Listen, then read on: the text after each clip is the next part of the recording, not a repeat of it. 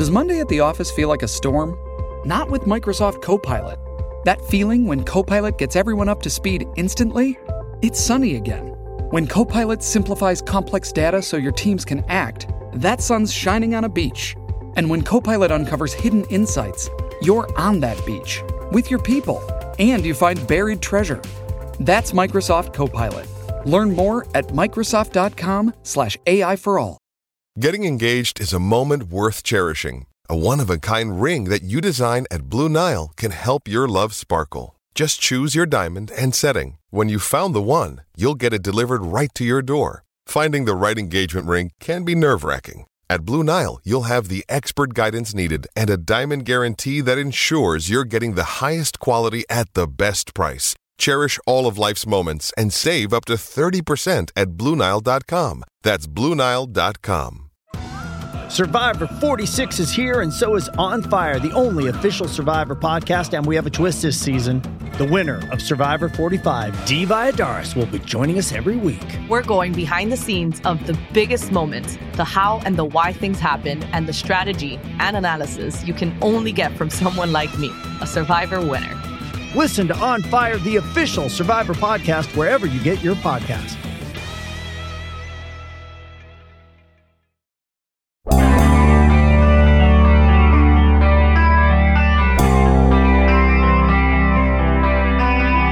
We as a city have made permanent enemies of quarterbacks in the past, and it sure looks like that pattern's not about to be broken. Good morning to you. Good Tuesday morning. I'm Dejan Kovacevic of DK Pittsburgh Sports.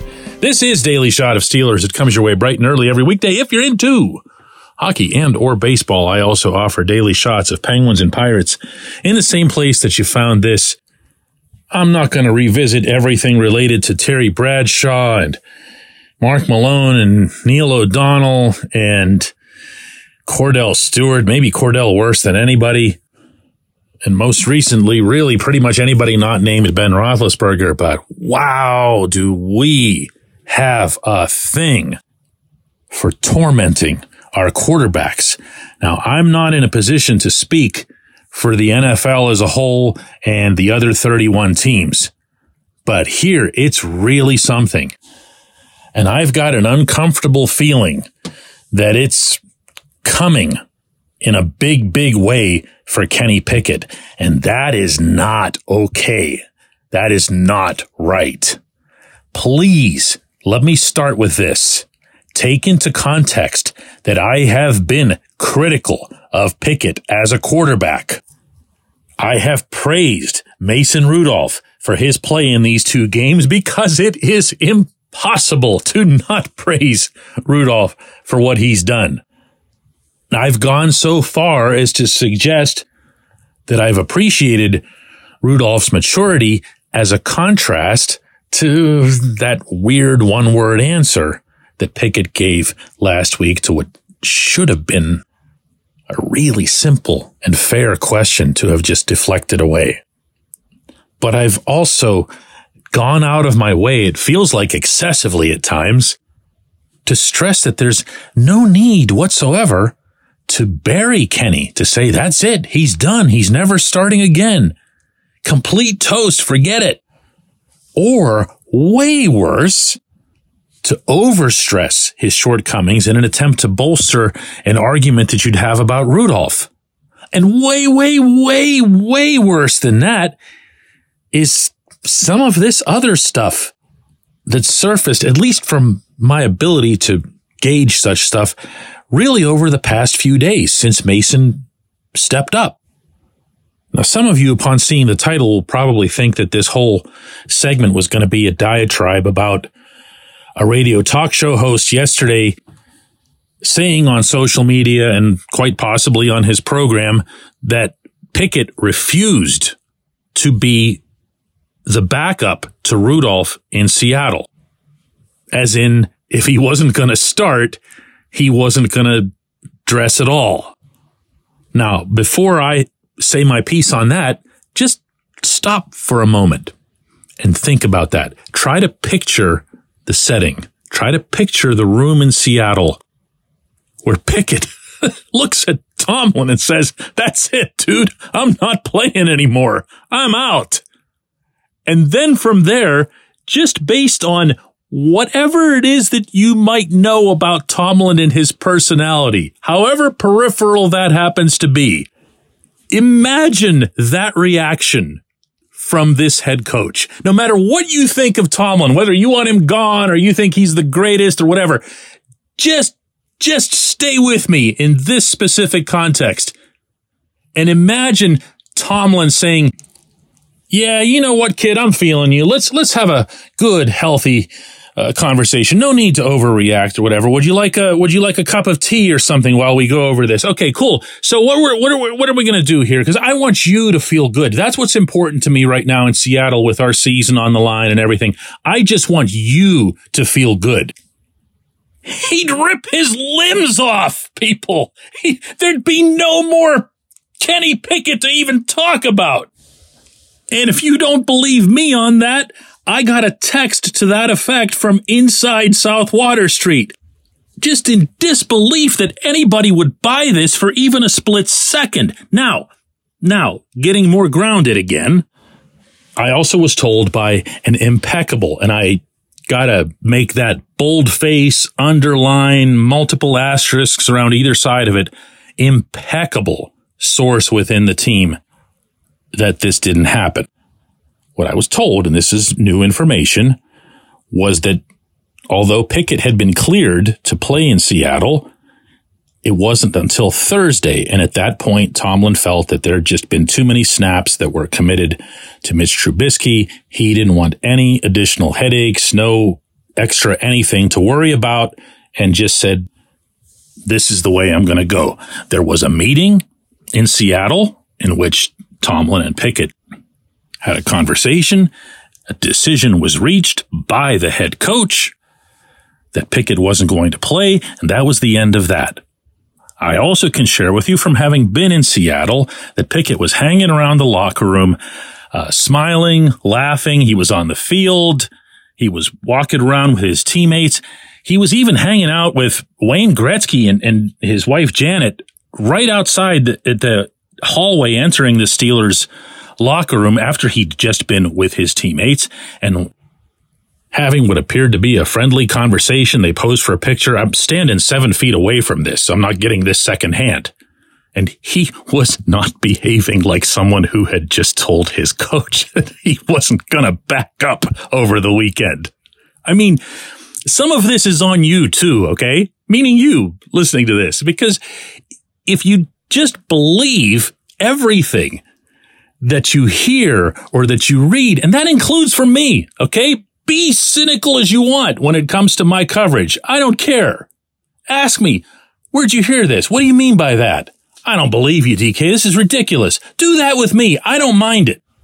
But don't just take it blindly because you like the way the other quarterback plays. Be a little bit better than that. And I'm saying that to you respectfully and all that other nice stuff, okay? But I'm saying it to you. Be smarter than that. I've also been told that Pickett is going to be the backup in Baltimore to Rudolph, which definitely would happen naturally after he would refuse to be that the previous week. And, this, of course, sparked a, big old storm on social media, and that's to be expected. People will feed like vultures off controversy. Never mind all the genuinely good stuff that's happening with this football team right now. And I saw stuff on there that was, I'm not going to repeat it, just personal stuff, ugly stuff about Pickett. And I'm sorry, I've got no stomach for it. I really don't. I'm born and raised here. I didn't have any stomach for the Cordell behavior from a sadly significant portion of the fan base. I have no use for this. Okay, please, just do me one favor. Don't ever interpret anything that I say that's positive about Rudolph, or for that matter, negative about Pickett as it relates to football, as any kind of attack. Okay, this is a good dude. This is not someone who deserves this. Everyone likes to call themselves Steelers Nation. Nation is unity. Nation is support. That's this. That's not this. When we come back, J1Q. Luxembourg, Garbett, Kelly, and George. LGKG is a personal injury law firm in Western Pennsylvania that represents people hurt in car accidents or who need help with workers' comp or medical malpractice. When the attorneys at LGKG make you a promise, they keep it. They've been keeping promises in our region for over 80 years. LGKG's been AV rated, the highest rating a law firm can receive, and they've been designated super lawyers. That's actually a thing for over 15 years. It's a rare combination. LGKG has offices in Cranberry, Newcastle, Beaver Falls, Butler, and Elwood City. Learn more about them by visiting lgkg.com or by calling 888-842-5454. LGKG.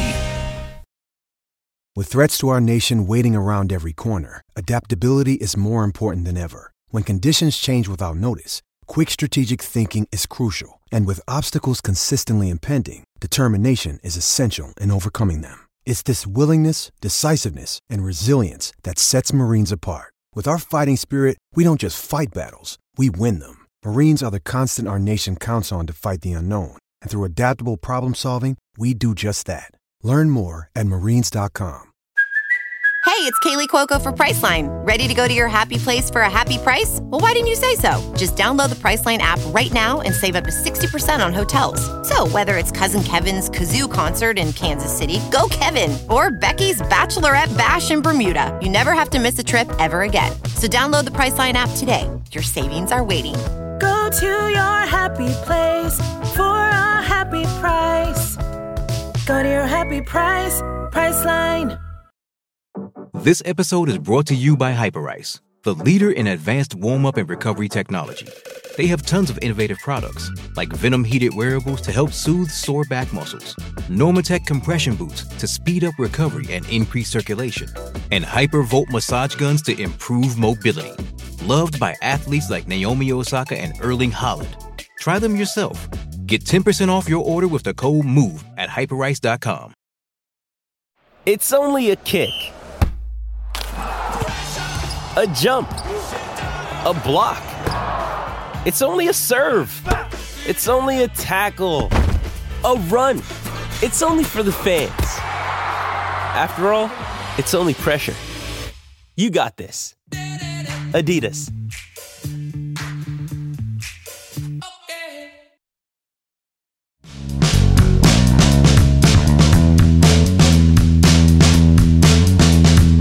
Welcome back. If I went overboard, whatever. And that's just going to be the way this show goes sometimes. I don't really hold back when I'm either happy or mad or sad or whatever. And I'm not about to start because as soon as I do that, I'll lose interest in doing the show altogether. I think a lot more of our city than that. I really do. Today's J1Q comes from Ivor, who says, DK, can Kenny Pickett be fixed like the bad habits coached out of him? I'll defer to your football expertise because it seems like an addressable issue to me. Maybe a sports hypnotherapist. Damn, I just want this kid and the team to succeed. There's Ivor. That's what a fan of a nation sounds like.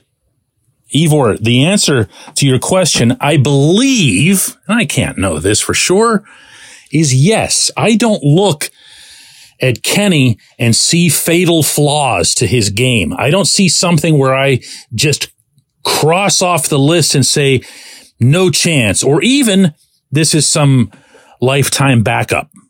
I believe that I've seen stuff from Mason over the last 2 games that I never saw from Kenny, but again, that's a separate lane to this discussion.